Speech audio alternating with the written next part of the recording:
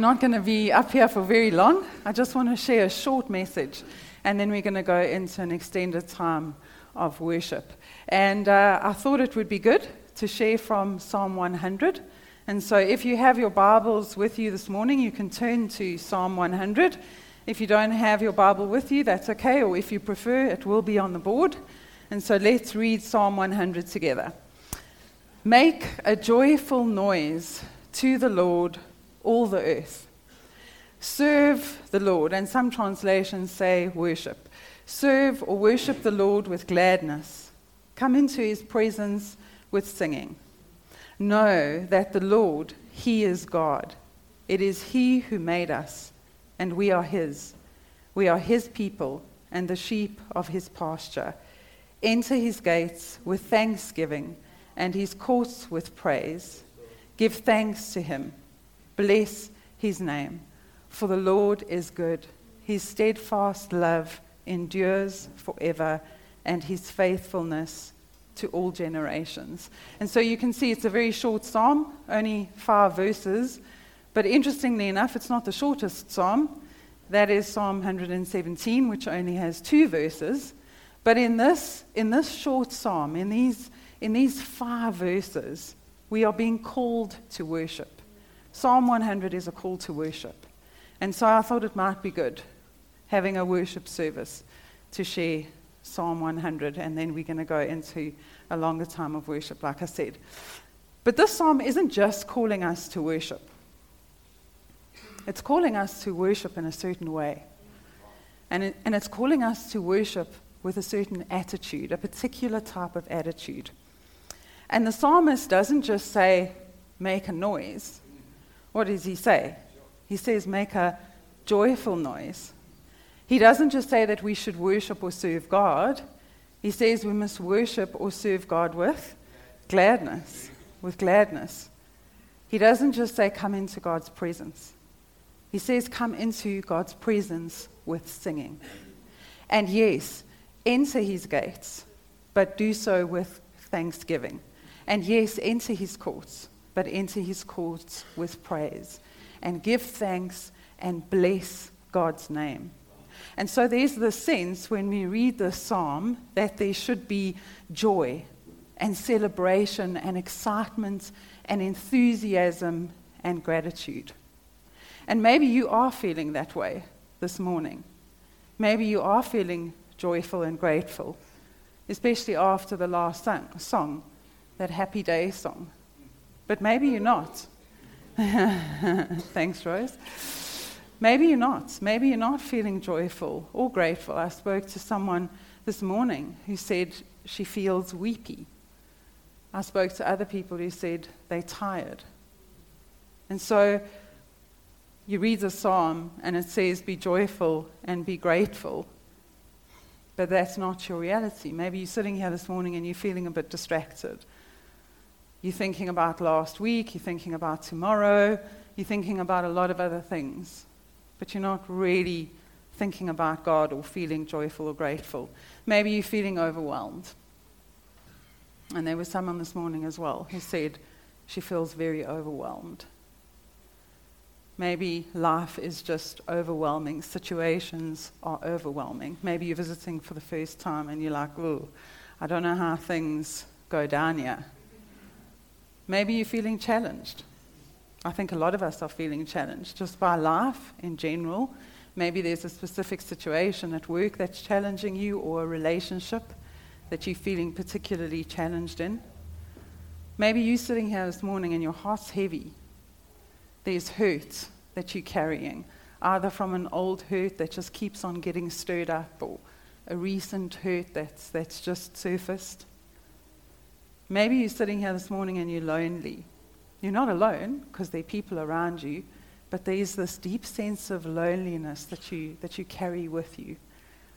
Maybe you're tired. A lot of us can relate to that.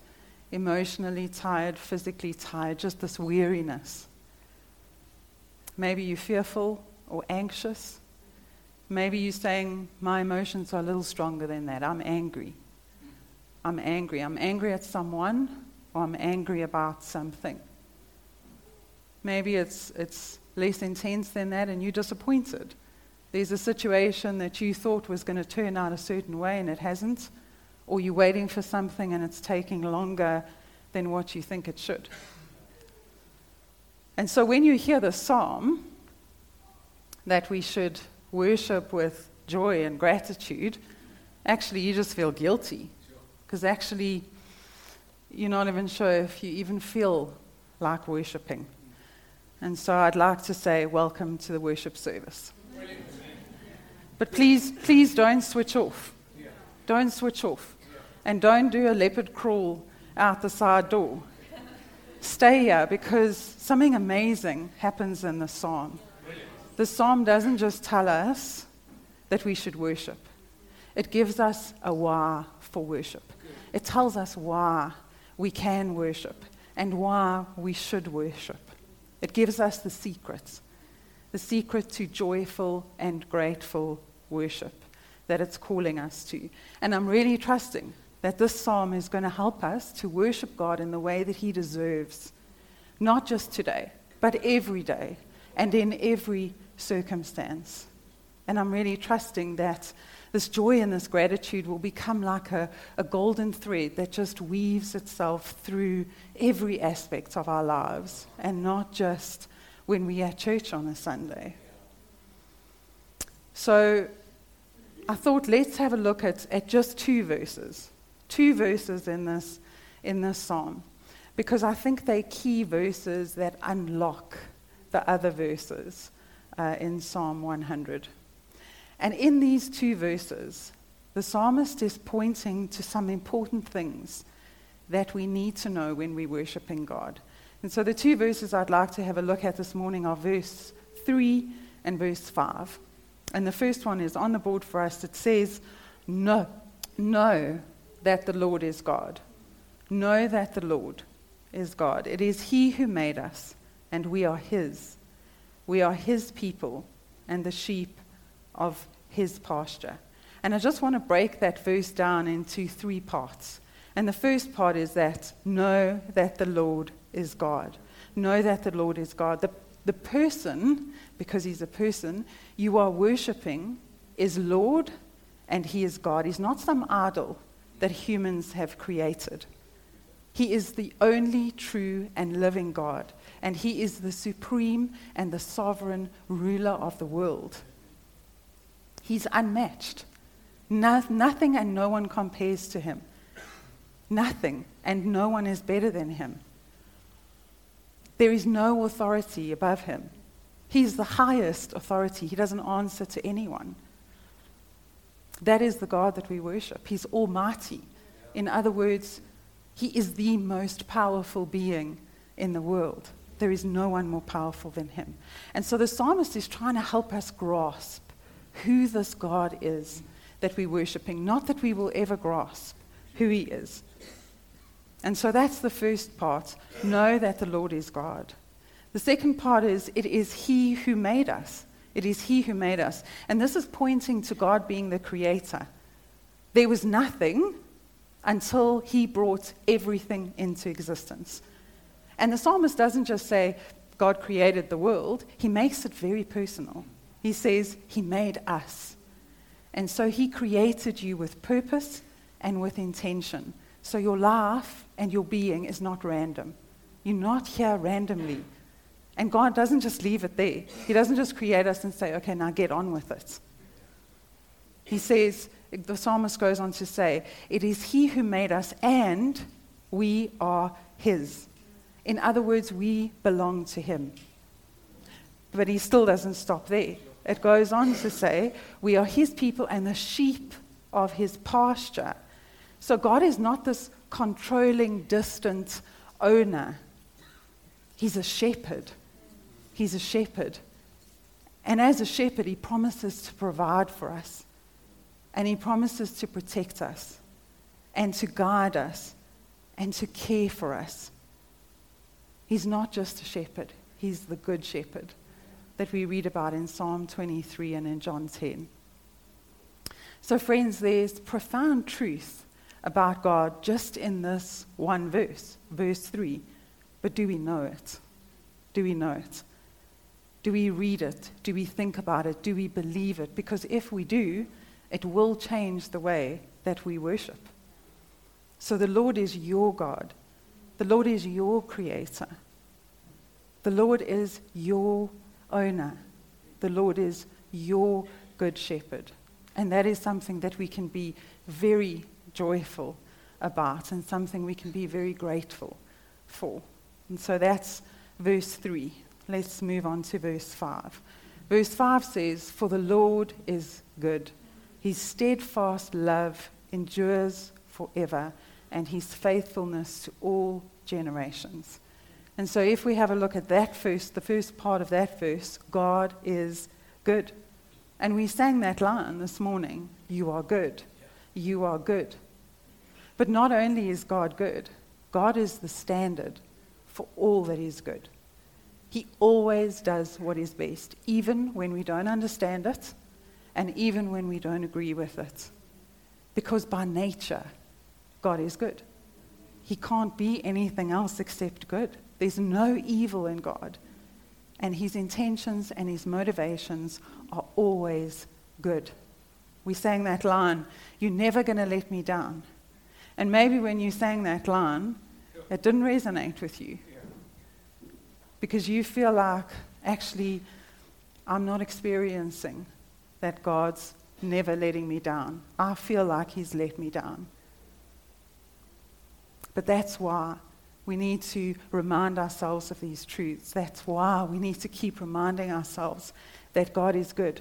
And our feelings should follow that truth instead of the other way around. Because our feelings are going to mislead us. They're going to make us believe things about God that are simply not true. And so we have to keep reminding ourselves of the truth. And friends, how can we not believe that God is good after Easter, what we've just celebrated over Easter time, the death and the resurrection of Jesus? That is the ultimate expression of a good God.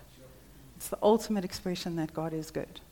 And David invites us in Psalm 34 verse 8, he says, "Taste and see," or experience for yourself that God is good. He is good. So that's the first part. God is good. The second part of verse 5, his steadfast love endures forever. And so not only is God good, but he's loving. He's a loving God. And not only is he loving, I want to describe to you what his type of love is like. It's a steadfast love. What does that mean? It means that he's committed. He's committed to you. He is loyal. He's faithful. He's enduring.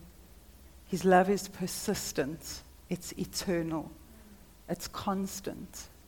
It's steady and it's stable. And if you just sit with those words and you think about them, how can joy not well up and gratitude well up? This is the way God loves us. This is the way he loves us. And Romans 8:38 tells us, nothing, whatever Greek word was used there, it means nothing can separate us from this love of God that is in Christ Jesus our Lord. And so if that kind of love sounds appealing to you and you're interested to know where you can find it, it is to be found in and through Jesus.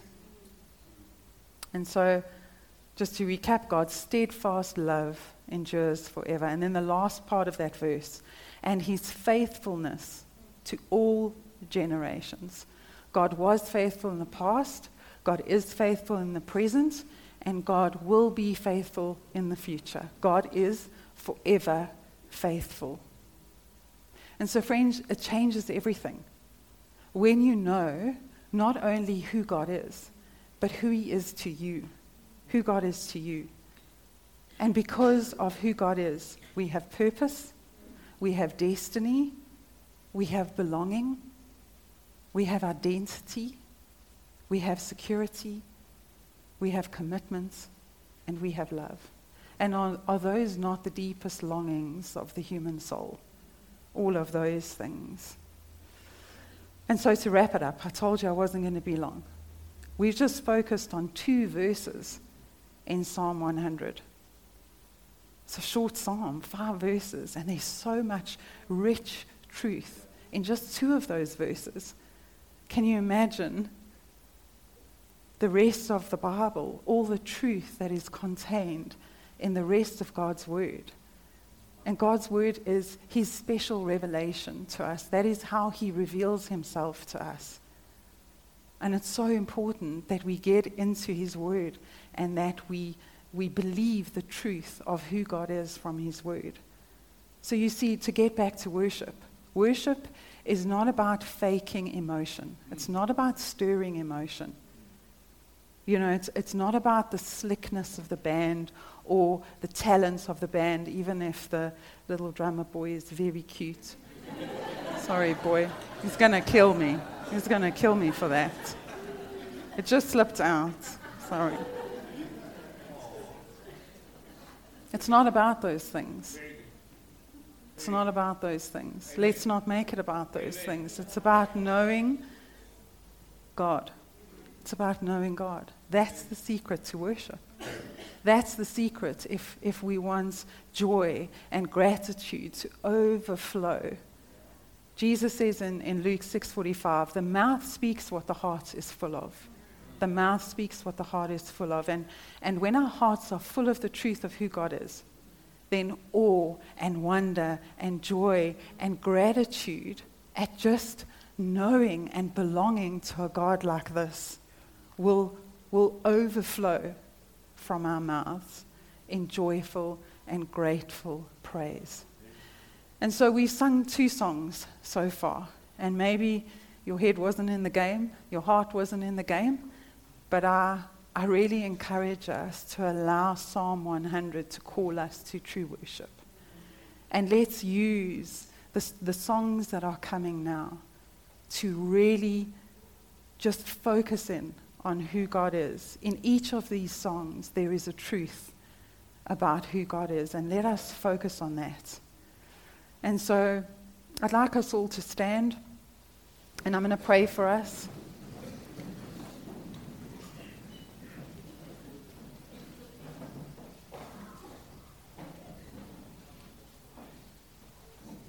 If you feel comfortable, you can close your eyes and just hold your hands out in front of you.